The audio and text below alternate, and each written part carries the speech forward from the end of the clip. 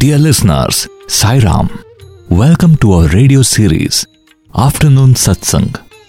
This is a discussion between Radio Sai's Prem and Arvind on different spiritual topics. Every Thursday on Asia Stream, you can enjoy this live conversation. It's from 12:30 p.m. to 2 p.m. Indian Standard Time. The topic of today's episode is Satyam Shivam Sundaram, the life story of Bhagwan Sri Satya Sai Baba, and this was first featured as part of Thursday Live on November 21st, 2013.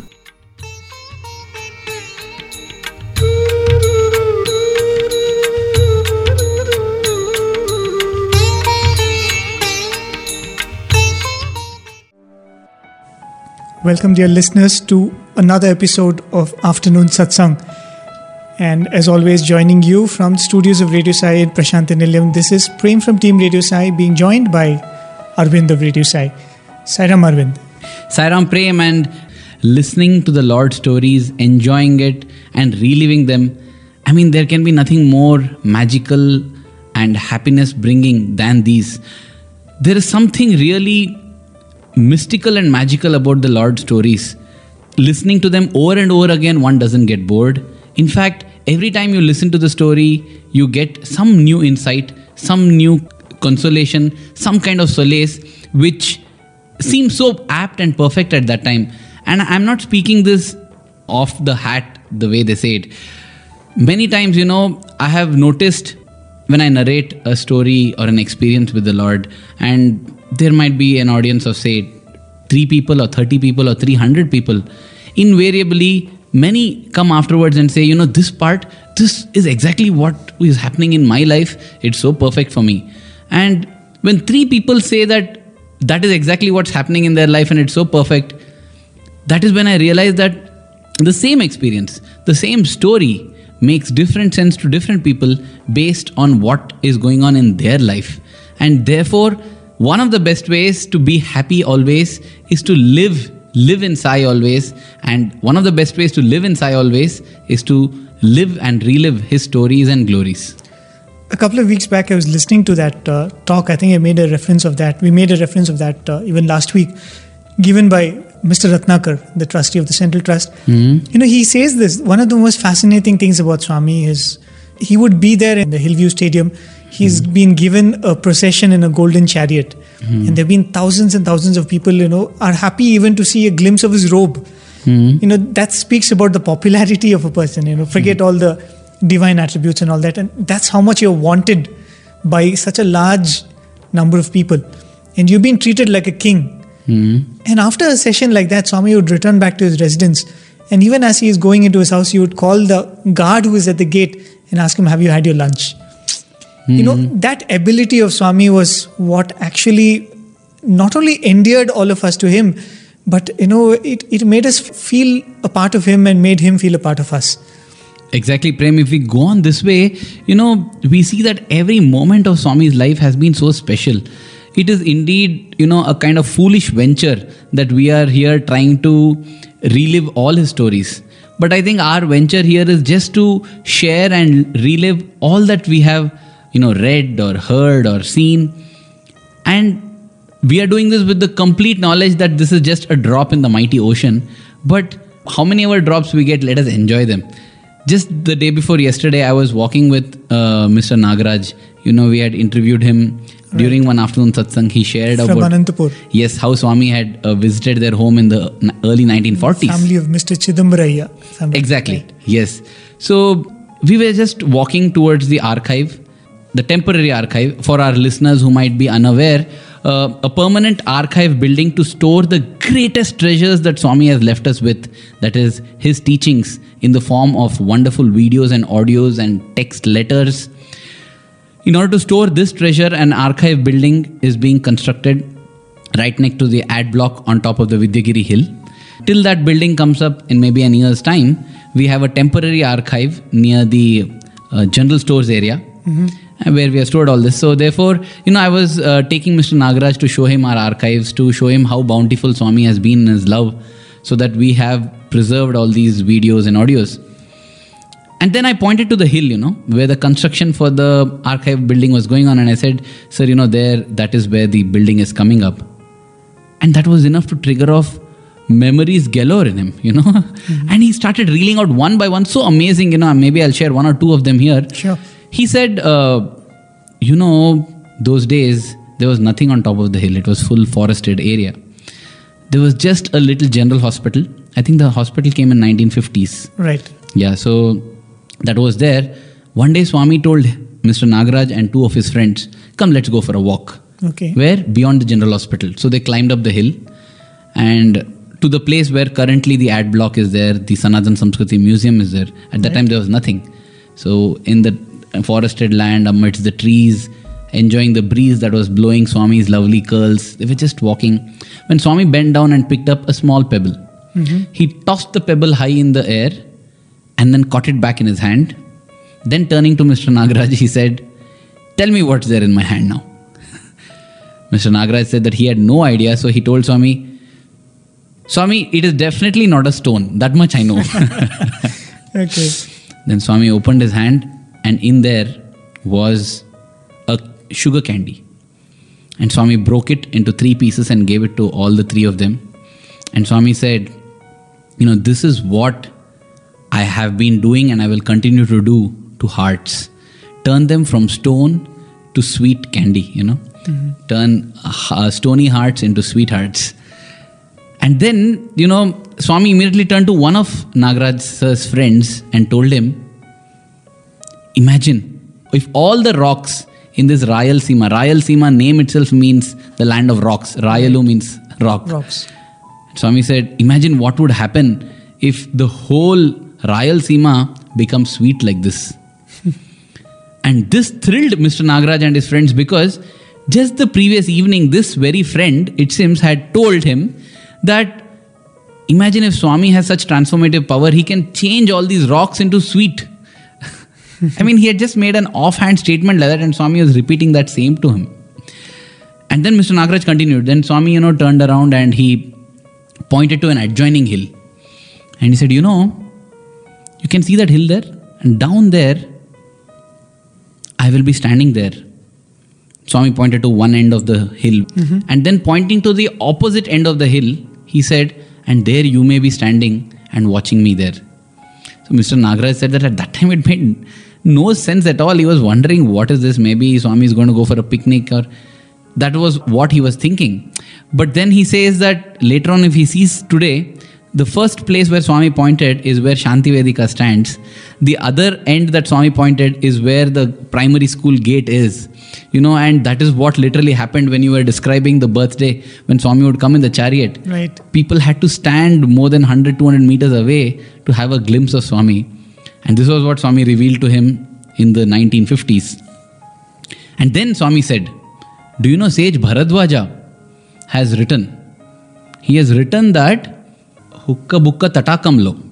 Mm-hmm. Tatakam means the shore of a lake. Okay. So, Bukkapatnam, we have a lake and it has been named Bukkapatnam after Hukka and Bukka, the rulers of the Vijayanagar Empire. Bukkaraya and Ha. So, Swami told him, it seems that Sage Bharadwaja had written Hukka Bukka Tatakamlo, Chitravati Tatamlo, which means on the banks of river Chitravati. Tatam is for river, Tatakam is for lake. Okay. Puttaparthi Puramlo, Madhavadu, I forgot the Telugu word, which means Madhava will come or Lord Krishna will come. Swami just told this poem in Telugu to them. Immediately, the other friend of Mr. Nagaraj, imagine he asked Swami, who is Madhava then? Because he's saying, Swami, correct, the Hukka Bukka Tatakam, this, everything refers to this place. Now, who is this Madhava? Okay. And Swami looks at him, deep into his eyes, gives a smile and says, Madhava is your friend. And then Swami walks back. The other friend is just, stunned, as is Mr. Nagaraj. So I asked Mr. Nagaraj, why did you get so stunned? Because he said that he is his friend. Mr. Nagaraj says that his friend was attracted to Swami. He wanted to come and see Swami, but he did not accept him totally as God, but he was just attracted to Swami. So he would come here, and whenever he comes here, his friends back in Anantapur and other places, they would ask him, where are you going? Where are you going now? And he didn't want to tell, that there's a Swami I'm going to meet, nothing. he would always say, I'm going to meet one friend. He's one friend of mine. And that he has been telling to his friends, and he has never mentioned that in Swami's presence. But here was Swami, giving the right answer, at the same time hitting another bird with the same stone, revealing his omniscience when he said that the Madhava is your friend, of course referring to him. So I was just thinking when he narrated it, I made a statement saying we are building an archive building there, the temporary archive will shift there. And looking in the direction of my hand, he just remembered 3 incidents off the cuff and narrated it. I was just thinking how many such incidents with Swami would be buried in the hearts of how many devotees. Definitely. But even as you were narrating that, Swami revealing to his friend what the future would hold, for devotees, and the distance between Swami and his devotees physically. I remember when Mr. Nagaraj was here and we were talking to him, one statement which he said really struck me. He said, one thing about Swami which really fascinates me is, I saw him in 1950s, and I've seen him even in 2000 and later. Swami never changed. He said things around Swami changed, buildings around Swami changed, people around Swami changed, but Swami never changed. I felt it was a very deep statement he was making, because, your interaction with Swami has changed. Definitely he as a person would have seen so much change in his interaction to Swami. The way you would go and speak to Swami. But a person of that nature who has seen the change over so many decades, to say that Swami remained the same, Swami must have revealed what his true nature is, and I think that's what happens if you move with Swami. It is Swami. Indeed a very deep and profound statement, because, if we see Swami's message through and through, it has always been that you are all embodiments of God. You are all God. And he always emphasizes that you're not a body with a soul, but you're a soul who has taken on the body. And if we look at our own bodies or minds with respect to this message that, Nagaraj sir said that everything around changed, but Swami did not change. That is what Swami tried to imbibe in us also. That, when I say I am actually that soul within. That is changeless. Everything around that changes. The body changes, it grows old. So many things, it grows strong, then grows weak. The mind changes. Everything changes. But that remains changeless. And I feel through that statement, it is another way of presenting Swami's life as his message. Because his message has been that only. You are also that eternal, changeless one, around which everything seems to change. But you are changeless.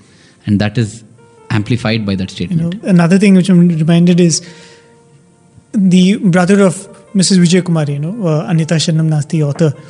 He writes in his book that one day when he was in Mandir, he was in Prasanthi Nilayam in the old Mandir, Puttaparthi, not Prasanthi Nilayam. 2 of Swami's erstwhile classmates came to meet him.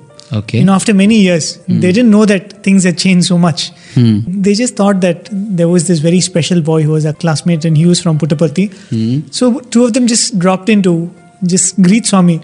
And they were surprised to see that there was an ashram here and people were worshipping the classmate. Worshipping him, and he was sitting on a throne.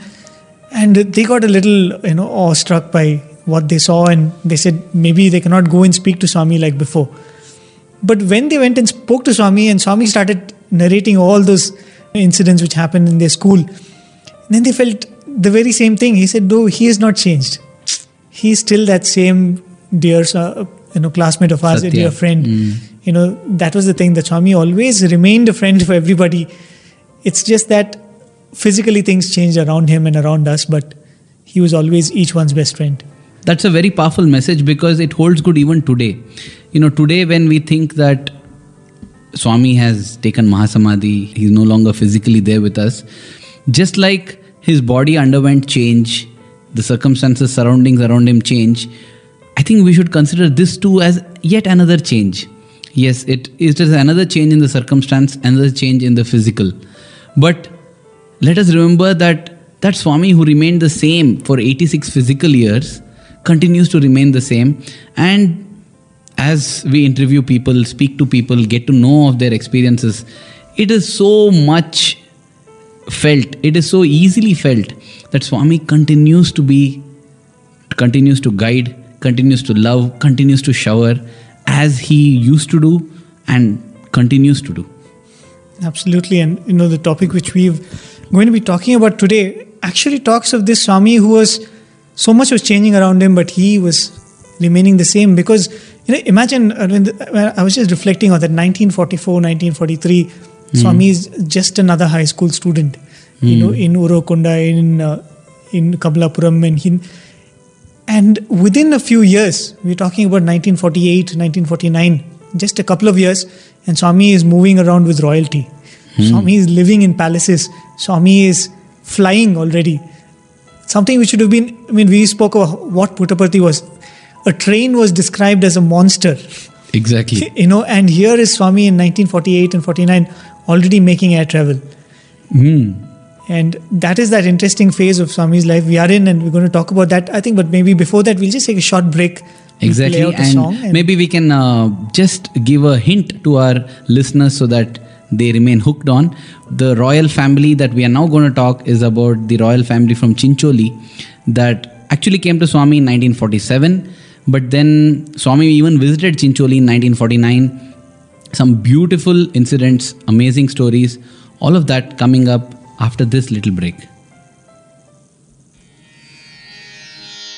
Rava Swami Sai Baba Brochutaku Mamuka Chutaku Rava Swami Sai Baba Brochutaku Mamuka Chutaku Vediti Ninu Paditi Koniyaditi Mamu Brovara Vediti Ninu Paditi Koniyaditi Mamu Brovara Rava Swami Sai Baba Brochutaku Mamuka Chutaku Vachitiva Ma Intiki Baba Ichchitiva Darushanamu Vachitiva Ma Intiki Baba Ichchitiva Darushanamu Anandam Anandam Mana Baba Bhajane Manakanandam Anandam Anandam Mana Baba Bhajane Manakanandam Rava Swami Sai Baba Brochutaku Mamuka Chutaku Tirigiri Tirige Buddhulu Mari Mari Kalige Marpulu Tirigiri Tirige Buddhulu Mari Mari Kalige Marpulu Chenguna Negire Kopamu Manpamura Maatladupura Mi Mayalu Mammika Troyapura Chenguna Negire Kopamu Manpamura Maatladupura Mi Mayalu Mammika Troyapura Rava Swami Sai Baba Brochutaku Mamuka Chutaku Rava Swami Sai Baba Brochutaku Mamuka Chutaku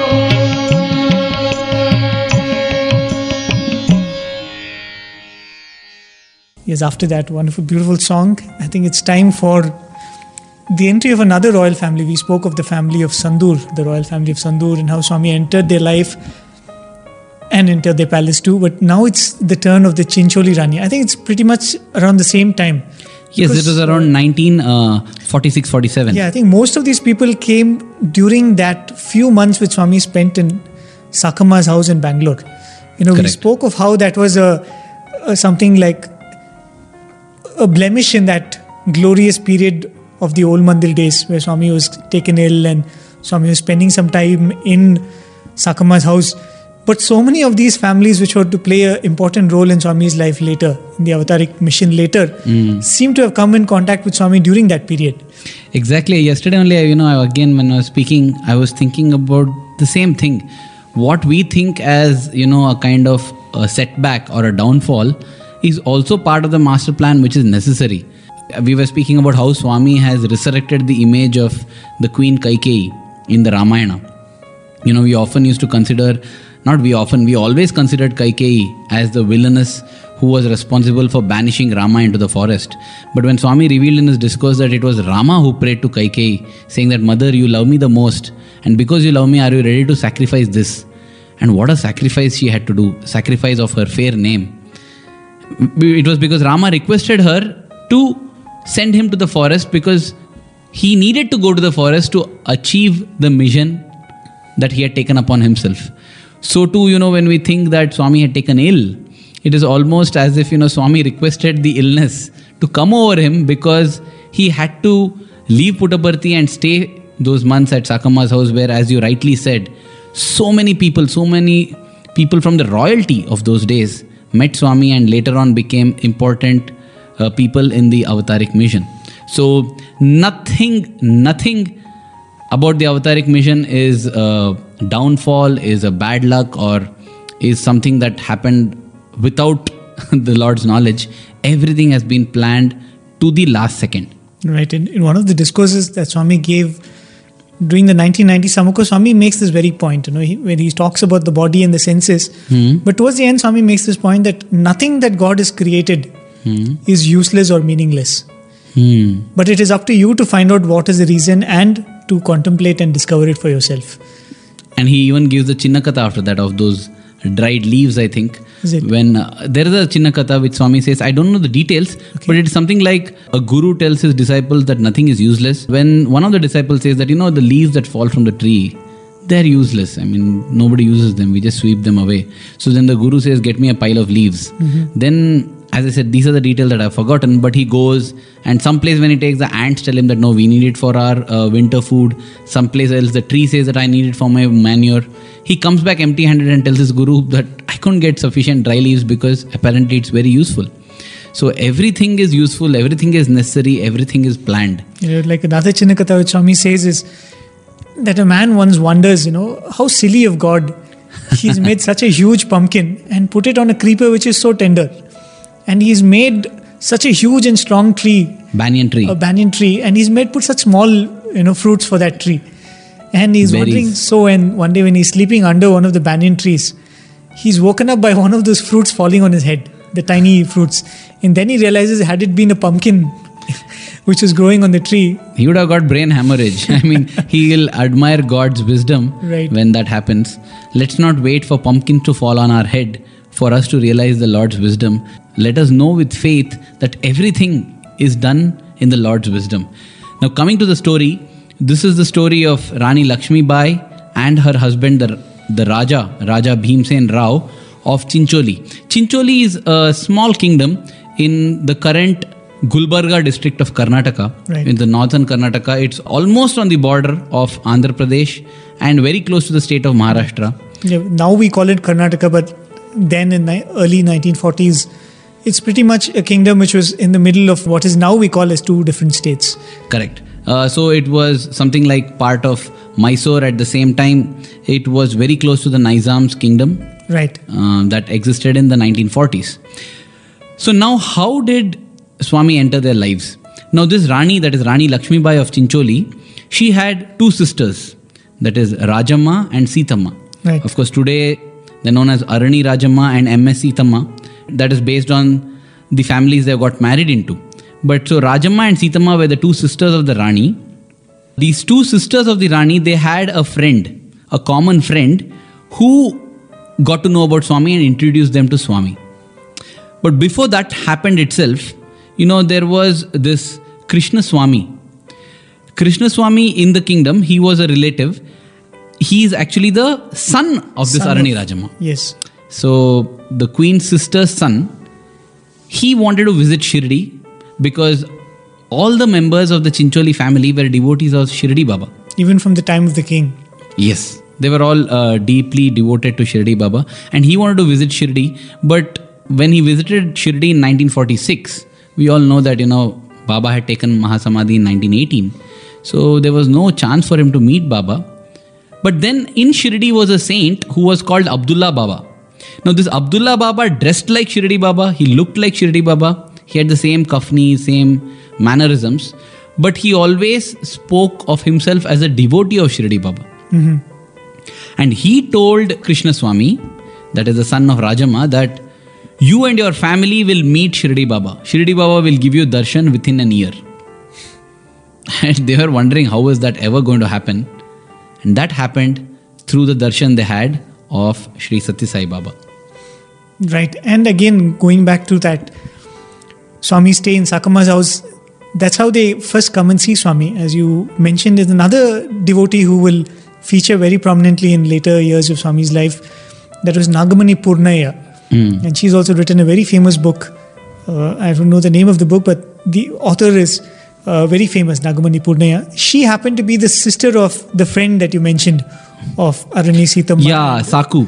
and Saku Rajamma. was the friend, Yes. common friend, and her sister was Nagamani Purnaya Yes. And she had taken them to, I think they must have had their first darshan at Sakama's house at Bull Temple Road. at the Bull Temple Road. Now, these two sisters, that is Rajamma and Sithamma, their houses, actually, though they were part of the royal family, they were not living in the Chincholi Palace. They had settled in Bangalore, actually. Okay. So their houses were very close to Sakama's house at Bull Temple Road. And that is where they had their first darshan of Swami, because, as you said, Nagamani Purnaya's sister, Saku, was a very close friend of these two sisters. And she told them so much about Swami and persuaded them to have a darshan of Swami. And they had a darshan of Swami, and that is when they remembered that 1 year back, Abdul Baba had said that. And here is Swami being considered as an avatar of Shirdi Baba, a reincarnation of Shirdi Baba. So, is there a connection? And the first time they met Swami, Swami told them, get the Rani too, that is Rani Lakshmi Bai. But Rani Lakshmi Bai had her own fears and doubts because she was a staunch follower of Shirdi Baba. And she was wondering, how can her Shirdi Baba be Sathya Sai Baba? Right. Be like this. It was the case of somebody not recognizing her God because of a different form that he chose to come in. Typically how Hanuman refused to accept Krishna as the same Lord Rama, because the characteristics are so different. But it takes a little bit of deep observing to realize that both of them are the same. But that's what happened, when these two sisters came and visited Swami, told them, you bring your mother and your sister, the queen of Chincholi. But as you said, that she had her own reservations. And so the visit to Puttaparthi happened only with their mother. The Chincholi Rani did not come during that first visit. I think Krishna Swami also went. The person who was told that you will meet Shirdi Baba in 1 year. In 1948, right? Yes. And one of the interesting things she mentions in her narrative of how they first went to Puttaparthi is, she says, even then, the way Swami would speak to women, the respect with which Swami would speak and the modesty which Swami would inspire them to maintain, that itself was a very idealistic thing about how Swami would interact. Because in body, he was young at that time. He had just crossed here, early 20s he was in. He would never look into the eyes of the women when he would speak. He would always look down at the floor and speak. Doesn't it remind us of Lakshmana, that famous story that Swami says? Right. Of Rama and Lakshmana, Sita has been kidnapped by Ravana. And Rama tells Lakshmana that, I'm crying so much because I'm missing Sita and I'm so sad. So here are some jewels that these monkeys, that is Sugriva and his monkey forces, they have gathered. They say that a woman was being carried away in the skies and she threw these jewels and ornaments down. Can you please take a look at them and tell me if they are my wives? Because, Rama, Lakshmana and Sita were staying together in the forest for years. Lakshmana then tells Rama that, Rama, I don't know. Naham janami keyure, naham janami kundale. Which means, I do not know the necklace, I do not know the earrings which Mother Sita wore. But one thing I definitely know, I know how her anklets look like. Because every morning I used to take namaskar from Mother Sita. His elder brother's wife, he used to bow down at her feet every morning. And he has never looked at Sita in the eye. And therefore he never knows what are the kind of jewels that she wears other than her anklets. That's why, Ramayana is presented as an ideal for the way one should lead life. And here was Swami living up that same ideal. As you said, he would never look into the eyes of the ladies when he would speak. He would always look down at the floor and then speak to them. Right. And actually, one other thing which happens is when they go all said and done, they're coming from a very well-off, exclusive family, association with royalty, and they were hearing all kinds of stories about Puttaparthi, how it's very primitive and people live in the open space and they have to cook and eat together. So they were wondering, will they be given a room and place where they can cook their own food? But when they went to their surprise, they found that Swami has already made arrangements and Swami had reserved a kitchen for them. And, so that the initial entry into Prasanthi Nilayam or Puttaparthi old mandir was a bit smooth. The transition from a royal kitchen to a small rural kitchen. Right, staying there. But it just was a matter of time before they actually started enjoying living in Puttaparthi with all those difficulties and lack of comfort. And very, very soon they actually very willingly entered the fold of Swami and started believing that Swami was God. Because so much so that they came back that summer and they spent that entire summer vacation of 48 in Puttaparthi, right? Exactly. And Swami became special in their lives. And when we listen to the narratives, we realize that they also became special for Swami. Yamuna is the daughter of Rajamma. We spoke about Krishna Swami, who was Rajamma's son. Now the daughter Yamuna, she was named Yamuna. Swami used to call her Godavari because Godavari is the river that flows near Shirdi. So since she was devoted to Shirdi Baba, Swami would say she should be Godavari. Yamuna is more associated with Krishna, right? Yeah, actually there were two sisters, Yamuna and Manjula. Exactly. Swami used to call one Godavari and the other Chitravati. Wow. Oh, so that means Manjula was called Chitravati. Yes. It's so beautiful because, this Yamuna narrates two incidents. One, she says, is about they were staying near Sakamma's house at Bull Temple Road. So whenever Swami would visit, would be at Sakamma's house and he would sometimes go to Lal Bagh, different places. Sakamma would take around Swami and tell him that I'll show you Bangalore. Lal Bagh is a beautiful place even today. It's a huge botanical garden. So on the way there, they had to pass by the homes of these two sisters. So Yamuna remembers that, Swami would honk. He would honk the car near the house when he nears as an indication that, I'm coming. And the people from these two households would come running out to the main gate and stand. Swami would come in the car, stop the car, open the door, get down, grant Pad Namaskar to them, then sit back in the car and leave. Okay. How beautiful. I mean, what a beautiful day it must have been. I was just imagining when, if we just close our eyes and think that in the morning we open the door and Swami is there, we take Namaskar and then begin the day. I think even today we can do that. Let us preserve a special corner in the house for Swami, a special corner in the heart for Swami. As soon as we get up in the morning, pray to Swami and then, let us in all our heart close our eyes and see him inside. Because I feel that is the difference now. Before we had to open our eyes to see Swami. Now I think we have to close our eyes to see Swami. That's all. That's the difference. Close our eyes, see him, take Namaskar and start off the day. The day will go beautiful, and believe me, this I am saying from experience that sometimes it feels eerily true, Almost it feels, you almost touch Swami's feet. That is the power of the mind, and that's why Swami says, Manaiva Manushanam Karanam Bandha Mokshayo. So that is one incident that Yamuna reveals. The other, of course, is about her sister Manjula. Right, and it's very interesting because this is a little girl, this Manjula, she's about 8 or 9 years old. Whom Swami calls Chitravati. Yes, Swami calls Chitravati, and she had a very beautiful relationship with Swami because Swami would always pull her leg and have a very jovial chat with her. And she also was, extremely free with Swami, the way she would behave. And it so happened that one time when Swami was going out to Chitravati, the tradition would be that somebody who was there would go and bring Swami's footwear and give it for Swami, because those days Swami used to wear it and go to the sands. So when the elder sister, Yamuna, was bringing the sandals for Swami, this little girl comes running, snatches it from her and goes and puts it in front of Swami. And, apparently Swami pretended as though he was very pleased with her, pats her head and says, okay, what do you want?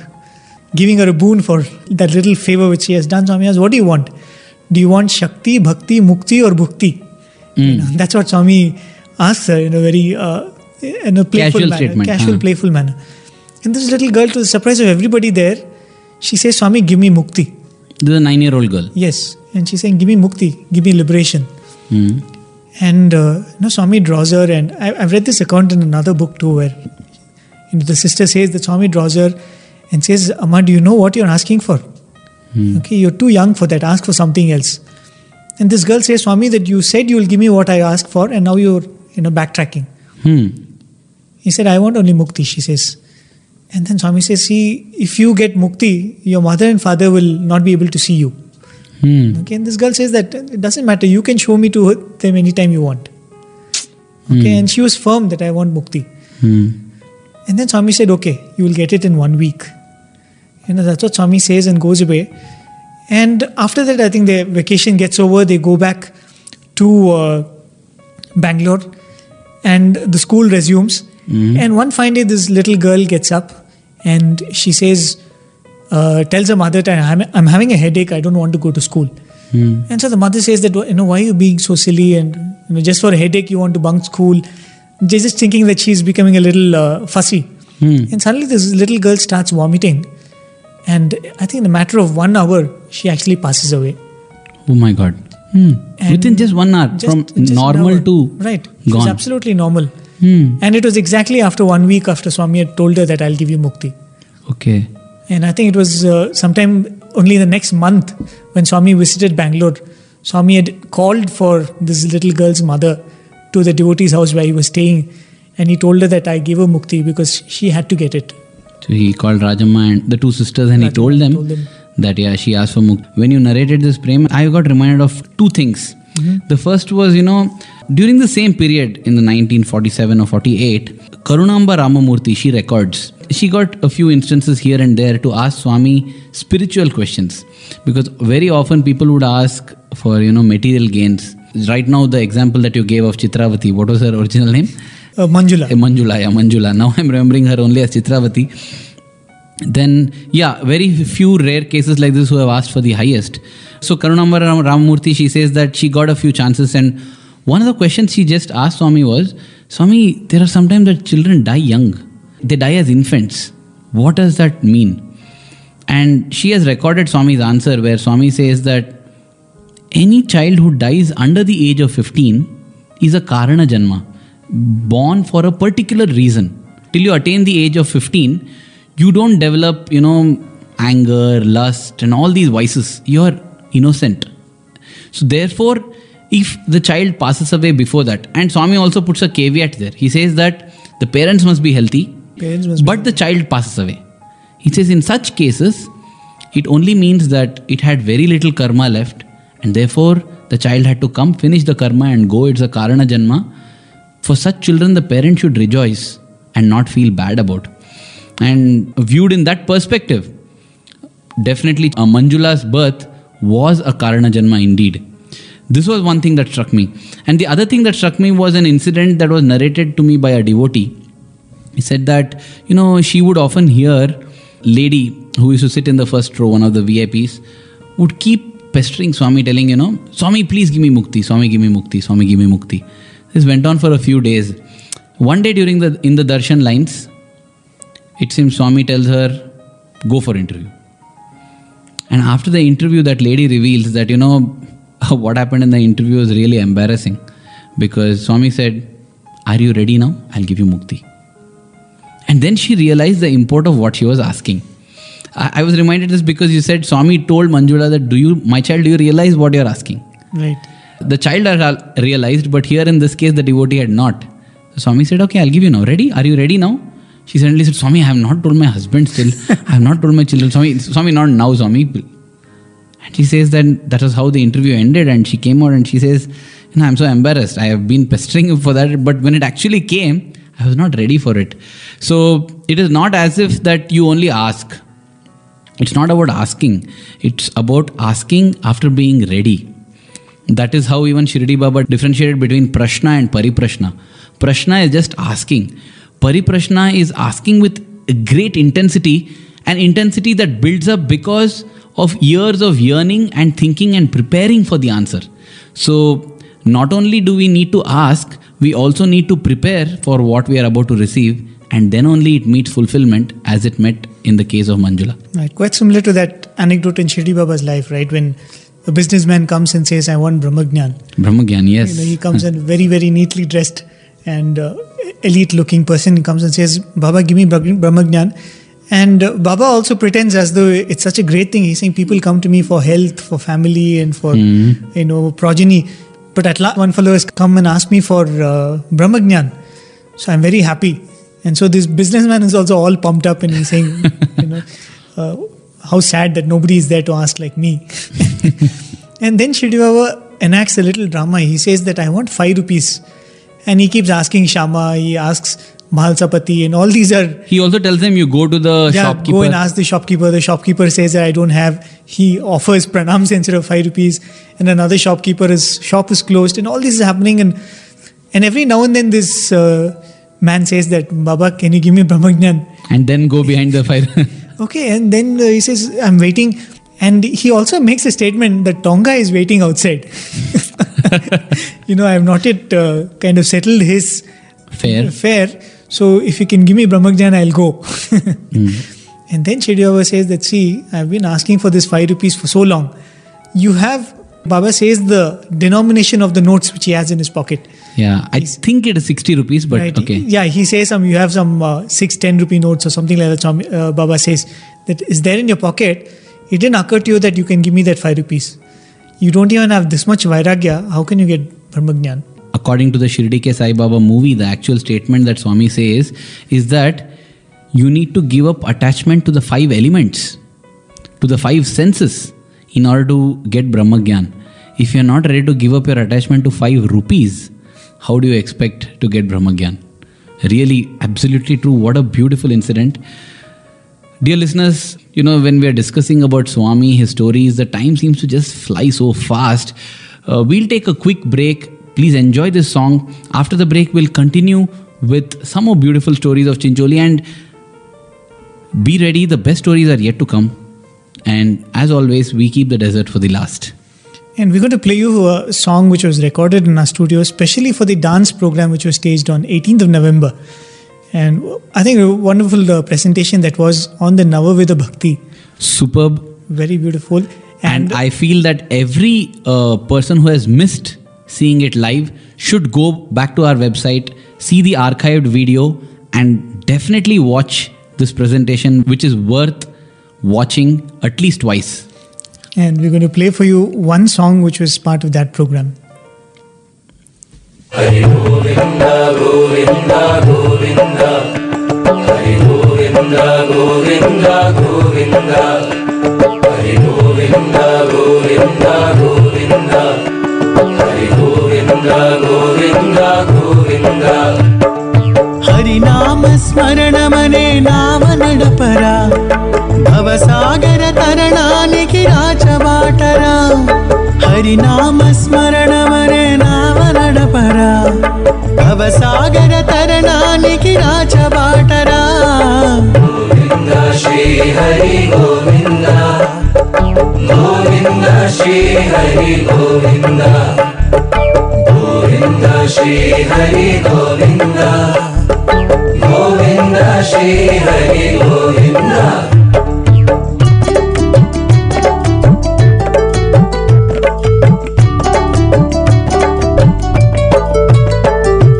Rama రామయనుచుబోయ స్మరణ చేసెరా. ఆది కవిగా మారి రామచరిత వ్రాసెరా. రామ రామయనుచుబోయ స్మరణ చేసెరా. ఆది కవిగా మారి రామచరిత వ్రాసెరా. కృష్ణాయని పాంచాలి స్మరించెనురా. కృష్ణాయని పాంచాలి స్మరించెనురా. అక్షయమౌ అలువలతో రక్ష పొందెరా. Govinda Shri Hari Govinda. Govinda Shri Hari Govinda. Govinda Shri Hari Govinda. Govinda Shri Hari Govinda.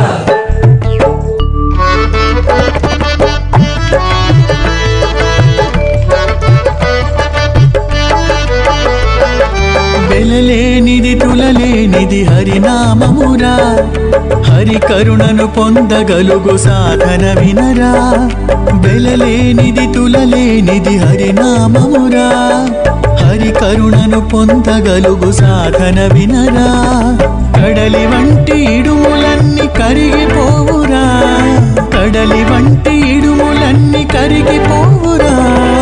ఒక్కసారి శ్రీహరిని తలచి చూడరా.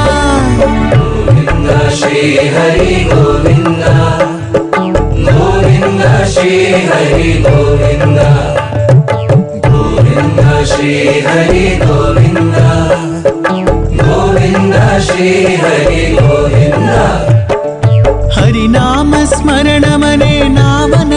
నామమురా భవసాగర తరణానికి రాచబాటరా హరినామ స్మరణమరే నావనడపరా భవసాగర తరణానికి రాచబాటరా Govinda Shri Hari Govinda Govinda Shri Hari Govinda Govinda Shri Hari Govinda Govinda Shri Hari Govinda Govinda Shri Hari Govinda Govinda Shri Hari Govinda Govinda Shri Hari Govinda Govinda Shri Hari Govinda Govinda Shri Hari Govinda Govinda Shri Hari Govinda.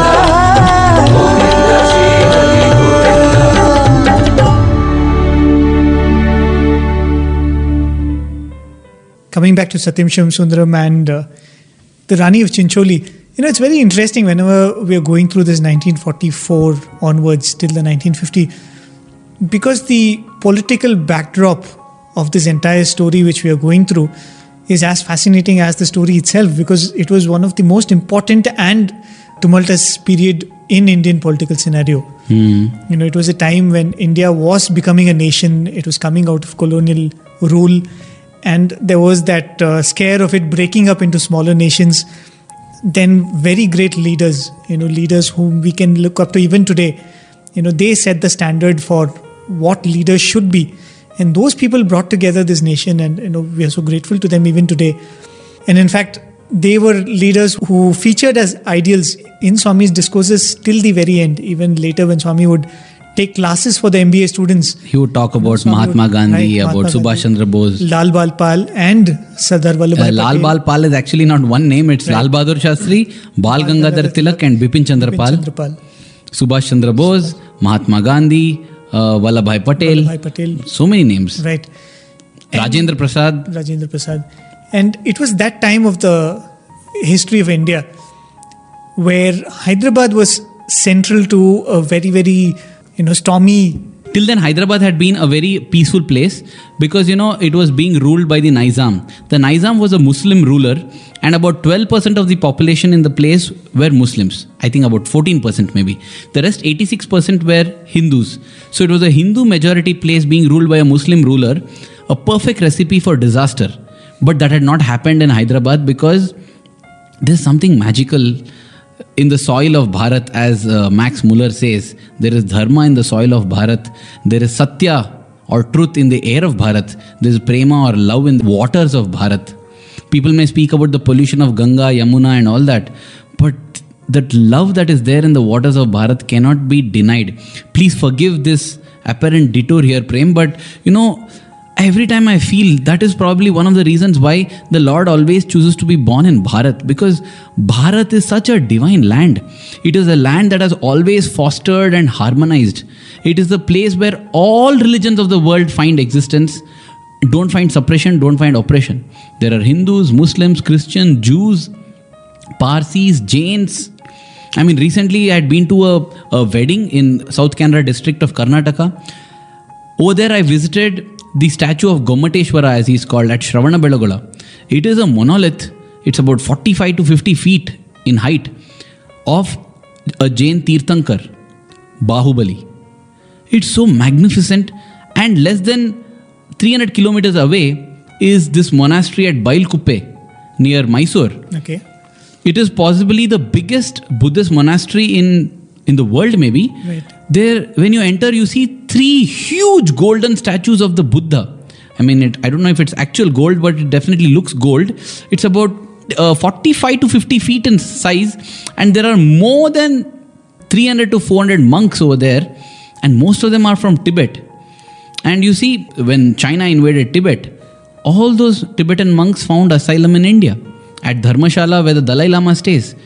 All religions.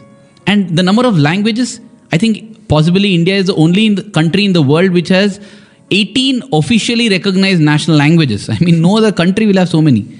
Such a kind of diversity exists, and yet democracy is flourishing in India. Yes, we have our problems, we have the corruption, we talk and we complain, we fight, but still it is possibly the only successful democracy in the world. Absolutely. In fact, you should see that. I don't know. I'm sure you would have seen it. The documentary by BBC, The Story of India.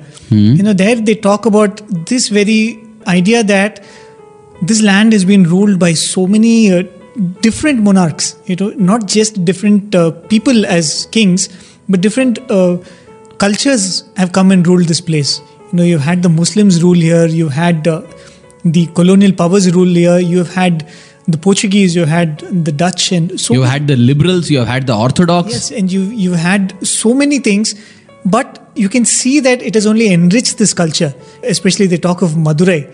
He's saying, can you imagine going into Athens and still having Athens as a city which worships that goddess who is central to that Athens? This one, it seems like a mythological ideal picture, but that's what happens still in Madurai. He says that Madurai Meenakshi temple is still the most important shrine in that city, and the same rituals and same traditions which were followed 2000 years ago are still being followed. The same chants. That's what is special about India. People have come and ruled, and new cultures have come in. They have never been able to invade the essence of India, and that's always has lived through and also has got enriched. Again, I feel like reiterating what Max Muller said. He said that Max Muller, the saint scholar from Germany, said that there is dharma or righteousness in the very soil of Bharat. There is truth or satya in the very air of Bharat. And there is prema or love in the waters of Bharat. And this, I feel, is definitely a tribute to the large-heartedness and the broad-mindedness of the Bharatiya people. And that is why God also keeps coming here. I feel it is indeed a great blessing. Right. Great blessing from God. The other day, Venkataraman sir was mentioning the Paramacharya of Kanchi. He would tell the devotees who come to him, he would say, don't call yourself Hindus. Call yourself practitioner of Sanatana Dharma. Sanatana Dharma translates into the eternal way of life. Right. Sanatana meaning eternal and Dharma meaning way of life. That has been so degraded in colloquial use. Dharma is made to stand for religion, and Sanatana Dharma is called the Hindu religion. Exactly, because what happened in the ancient India was there was only one religion which was called Sanatana Dharma, and everything else became a subset of this. And it was also not like a religion, because if it's a religion, tell me who founded Hinduism. Hinduism is a name that was given to all those who were not Christians, not Muslims, not Sikhs, not Buddhists who came later on. All these religions have a founder.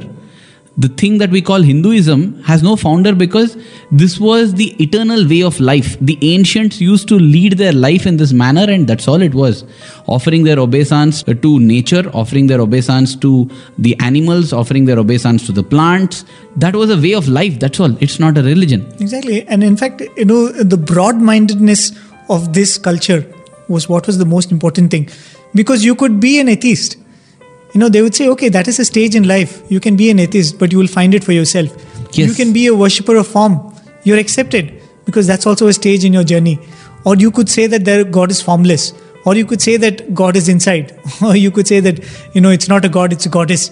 You say anything, it's just a way of life. It is one subset of this entire umbrella and you're accepted. Beautiful.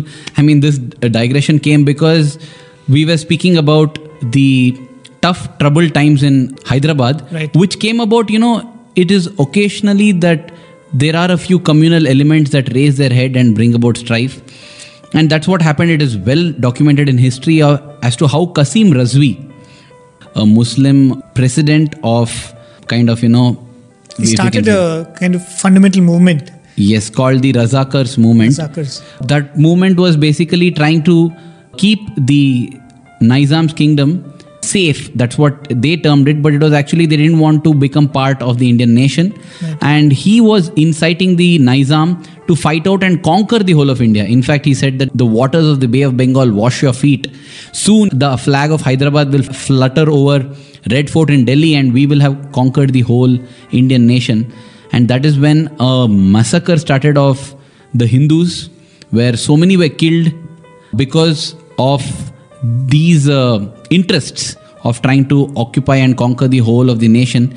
That is when Sardar Vallabhbhai Patel, the Iron Man of India as he is called, who brought together all the states, he brought in the army, and through a military operation, actually it was a police operation called Operation Polo, he put down this Razakar rebellion, and Hyderabad became part of India in 1950, after which India became a republic. And interestingly, another person who was instrumental in this whole process was K. Munshi, whom we've spoken about Kulapati before. Munshi. Right. Okay, yes. He was the arbitrator in this whole process where the Hyderabad accessed itself towards India. And we spoke of how he came to Swami much later in Bombay. We're talking about the Razakars, that movement as such.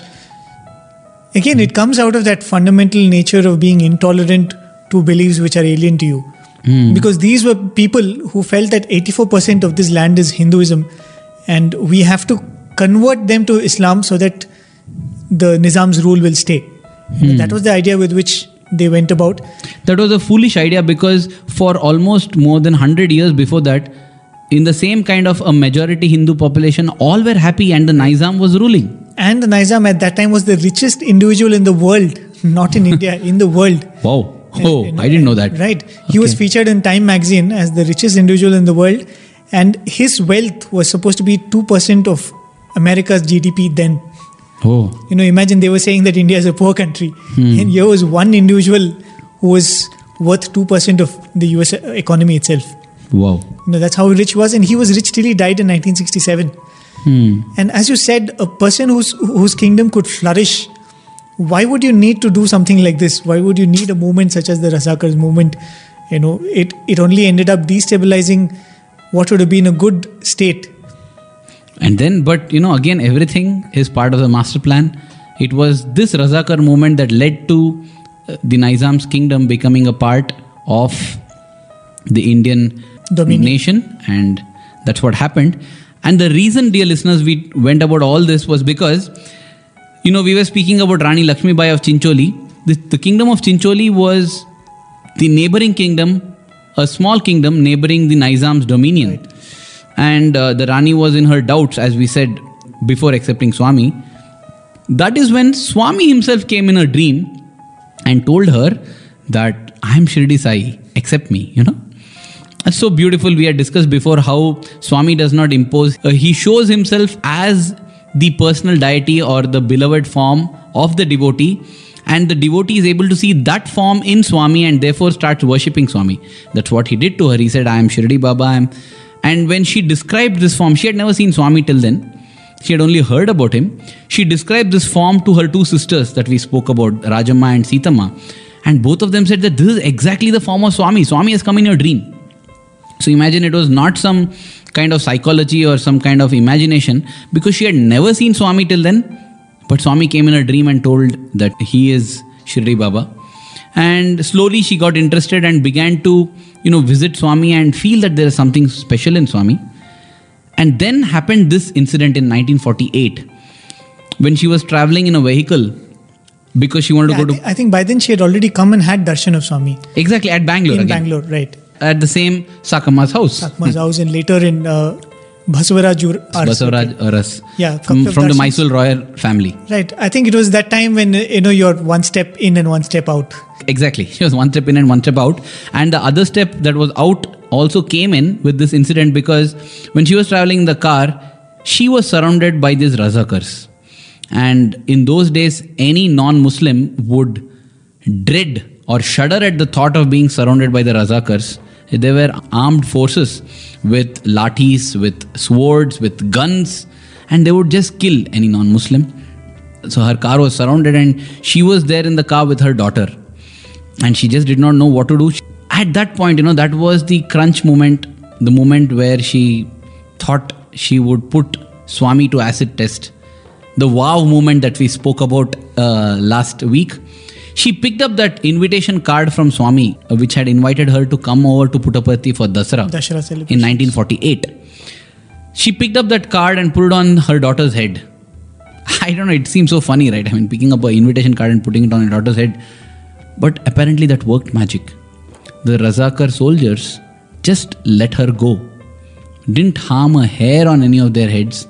The driver, along with the two women, not women, one woman and a child, they escaped, and gratitude in her heart welled up for Swami, because she was convinced beyond doubt that this was only Swami's working, Swami's hand. Otherwise, instead of a car of happy people, it would have been a burnt car with 3 dead bodies.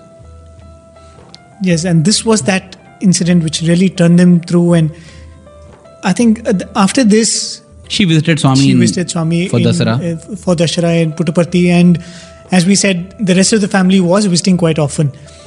And I think during that time, towards the end of 1948, after Dasara, Swami on his own started telling that he's going to make a visit to Hyderabad.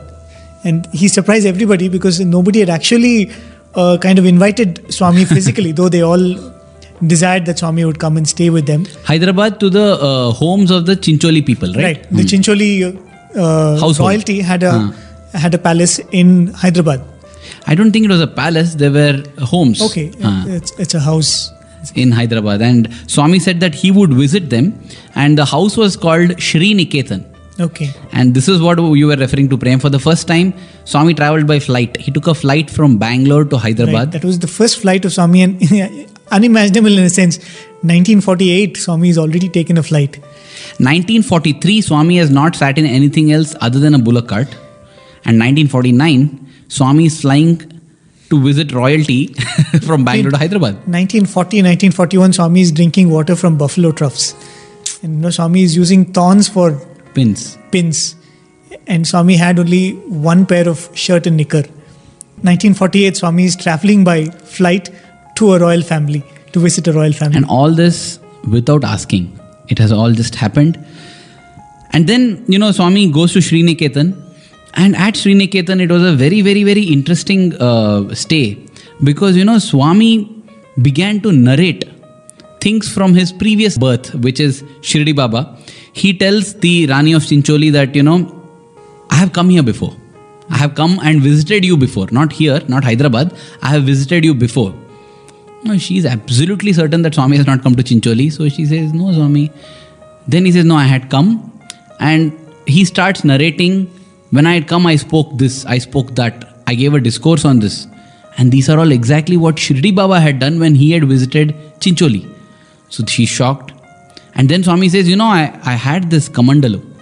The kamandalu is a kind of pot in which water is kept. So I used to drink from that. I also had my robe. I have left it there at Chincholi. There's also a tanga, a horse-drawn carriage, right, which you used to welcome me and get me into the palace. All these revelations really stunned her, because some of the things she did not remember. In fact, she goes back to the kingdom in Chincholi, goes to the palace and conducts a thorough search and finds so many things that Swami said. The tanga she finds the kamandalu. How she finds the kamandalu is an interesting story which maybe you can narrate. Right, and Swami also tells about the modifications which have been made in the palace over the years. That's another thing which Swami mentions. He tells that there was a neem tree which has been fallen, a margosa tree. And the queen goes back and finds all this mentioned by Swami, to be true, because some of it she herself has not witnessed. And of course, before we come to that Kamandalu story, the interesting thing is actually Shirdi Baba himself has never visited Hyderabad physically. This was Chincholi, right? Right, Chincholi. Shirdi Baba has never visited that area physically. Oh, okay. But the king and the family have actually documented proof that Shirdi Baba has come and lived with them. Exactly. If you see Shirdi Sai Satcharitra, right, there's no visit of Shirdi Baba to any royal family, but he has actually been there. They have served him, and it's not appearance. He's lived with them for a couple of days. That is not surprising for us, Prem. We have got devotees who have documented Swami's presence in America, Swami's presence in Africa, Swami's presence in Europe. Swami has never presence in Uzbekistan. Swami has never visited these places. Right. So yes. Okay. Yes. So, and the couple of things which were left was that Kamandalu and that Tonga. And one day when they were having some of the storerooms of that palace being cleaned, she found in a corner this particular Kamandalu. And she takes it and she realizes that it's of the same specification that Swami mentioned, that he had used it when he had visited. So she gets it polished and she keeps it in her bedroom. And one fine day when she goes, she finds a cobra which is encircling that Kamandalu. And so she immediately brings camphor and offers arti to that snake, believing that there's some divine occurrence. So the snake goes away, so she takes the Kamandalu, she brings that vessel and, comes to Puttaparthi. And Swami is sending word saying that the Rani of Chincholi has brought my water Drinking vessel. Fetch it from her. One interesting point you forgot here, Prem, was when she sees a Kamandalu, on that are inscribed the letters Yeah, Sa actually Ba. she doesn't notice that. When Swami asks for the Kamandalu, Oh, okay. that's when Swami draws her attention to those two letters. Sa Ba inscribed. for Sai Baba. Sai Baba. And Swami says, see, my name is inscribed here. In fact, Swami always, as we say, strikes at least 2 birds with 1 stone, if not more. In the meanwhile, here, the Dasara Yagnam has started, the Saptaha Jnana Yagna, and the priests have asked for a Kamandalu, which is necessary for the rituals happening, and there is no Kamandalu in sight in Puttaparthi. Right. And Swami tells, don't worry, the Rani of Chincholi is getting it. And when it arrives, it is exactly the same specifications and the measurements that the priests need for the Yagnam. So they are thrilled, the Rani of Chincholi is thrilled, we are thrilled because we have a story to narrate, and the Lord is just smiling there. Right. And I think much later she also finds that Tonga which Swami referred to. Yes, and dear listeners, do you know there's something very interesting, that Tonga which Shirdi Baba used without actually physically visiting Chincholi. Means he has visited in his divine form, which all the members of the Chincholi royal family have seen. They welcomed him in this Tonga. Shirdi Baba has sat in this Tonga, and this Tonga was presented by the Chincholi family to the trust here. And today that Tonga stands for all to see in the Chaitanya Jyoti Museum. It's very interesting. In 2000, I think it was 2001 or 2002. When was that Shirdi Sai statue in the Vidyagiri Stadium inaugurated? Oh, I think it was much later, after 2004. Oh, 2004. Oh, yeah, 2004 or 2005. 4 or 5, yeah. So that year, Swami suddenly made mention of this Tanga, and he told the trust members to get it. That's how the Tanga was brought out, and Swami said, place it in Chaitanya Jyoti Museum. You're right. I think till then it was in the Sanatan Sanskriti Museum. Yes. Right. So it was brought to the Chaitanya Jyoti Museum, and I was speaking to Bose sir, The curator of the museum. and he was saying that it's not a coincidence that the Tanga was given to the museum when right next door a statue of Shirdi Baba was being unveiled. And I remember I was there that day photographing. Swami pressed a button and the cloth dropped off the idol, Right. revealing the beautiful statue. It is the smallest statue among all the statues, but it's a beautiful one nevertheless. So all our listeners can definitely make a visit to Chaitanya Jyoti Museum and have a look at this Tanga. Now if you see, the Tanga is covered with a kind of a leather canopy. Now Bose sir was saying that canopy was not there. It had got eroded and degraded. It was gone. All that was there was a little handle which the passenger should hold on to and sit During the ride. during the ride. Okay. So by matching the material of that handle and the color of that handle, they went to some old stores in Bangalore and fetched the correct canopy. Okay. And the canopy has been done later on, but if we look at the Tanga, it looks as if it's not brand new. It's as old as it was, but that canopy is a new addition. The rest of the Tanga is there for us to see and feel the thrill. That's a Tanga that has been used by Shirdi Baba, blessed by Swami, and has been displayed at the Chaitanya Jyoti Museum. Right. And just a small point about Swami's visit to Hyderabad. If you note that Swami himself said, I want to go to Hyderabad. And September 1948 was the time when Hyderabad was taken over, and where the Nizam signs that accord of accession to India. And it's been a wounded state, to say the least, with all these revolution going on, the civil Rebellion, unrest and all that is happening. They say that in the Razakar unrest, about 30,000 civilians lost their life. Right. And during that time when this new state was being formed, Swami found it fit to go and spend a few days there. And I'm sure it would have been something which is beyond our comprehension why Swami did that. And there definitely would be a purpose why Swami went there. Because towards the end of 1948, this happened. And in January 1949, Swami spent, I think, a good few weeks there. He spent 3 weeks, almost Right. till the 2nd of February, when he flew to Madras. Right. A second flight. Second flight. From the middle of January till the 2nd of February, at least 2 weeks, he was in Hyderabad. Right. 9th of January is right. From the 9th of January to the end of January. 2nd Yes. of February, Swami takes that flight. So, and when he stayed in Hyderabad, they would rarely venture outside because the riots were on. It was still going on. The Rasakar violence was on. Because as you said, it happened in September, the accession. Yeah, so, September of the previous year. But not all those people were still arrested. Correct. And it ended with the arrest of Qasim Razvi. Right. His stories, again, it's not worth discussing here. But it was during Swami's stay at Hyderabad that another stalwart devotee paid a visit, and that was first acquaintance, that is Bhurugulu Ramakrishna Rao, who would later go on to become the Chief Minister of Andhra Pradesh and Governor of Tamil Nadu and Uttar Pradesh. And when Swami visited these states, he was the governor and he played host to Swami. Right, especially the historic Badri visit happened when he was the governor of Uttar Pradesh. Yes. And he was the person who went along with Swami, and a lot of beautiful incidents there. I think maybe we'll come to that in Satyam Shivam Sundaram part of 1960. I don't know when we'll reach that. We'll reach there. But you see this thread running all along where everything is so beautifully structured. It's almost as if Swami played a chess game. From the moment he makes his opening move, he knows how he's thinking so many moves ahead. If we look at it from a human angle, human perspective, I'm telling. Of course, divinely, everything is planned out. It is so beautiful. Right. I mean, having said that, it's a very beautiful point that you said. And just contrasting it with what we spoke last time.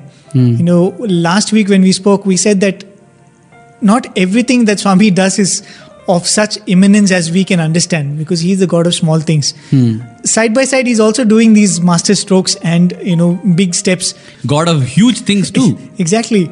Here he was making political moves. He was telling kings and monarchs what to do with their kingdom, and he was also healing people who were being hurt by all these things which are happening in the political scenario of the country.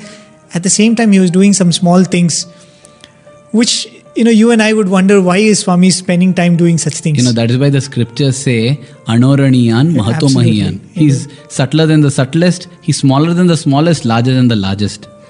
Well, before we conclude the Chincholi episode, because it's almost time, there's one more lovely miracle that Swami performed that happened just before Swami left for Madras, when Swami developed a big swelling in his neck. And the Rani of Chincholi was very worried as to what it was. Was it an infection? Should the doctors be called? But Swami refused everything. And in fact, during one discourse, he smiled and out came a lovely idol of Lord Krishna.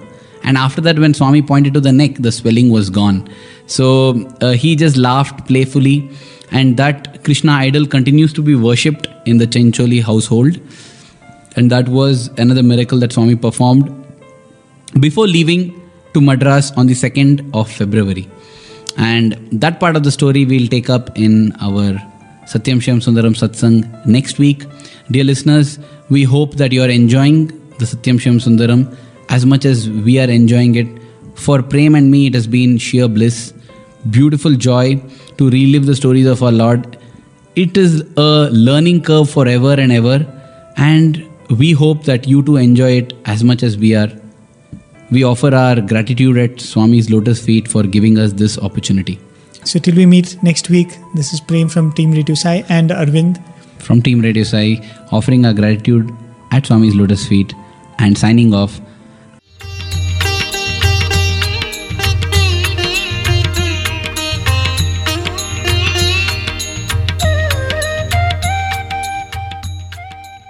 Sai Ram, you just heard an episode of our radio series, Afternoon Satsang.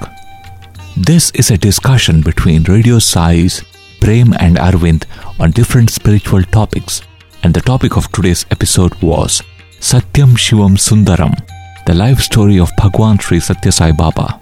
This was first featured as part of Radio Sai's Thursday Live at 12:30 p.m. on November 21st, 2013. We hope you enjoyed it. Your comments and suggestions are very important to us.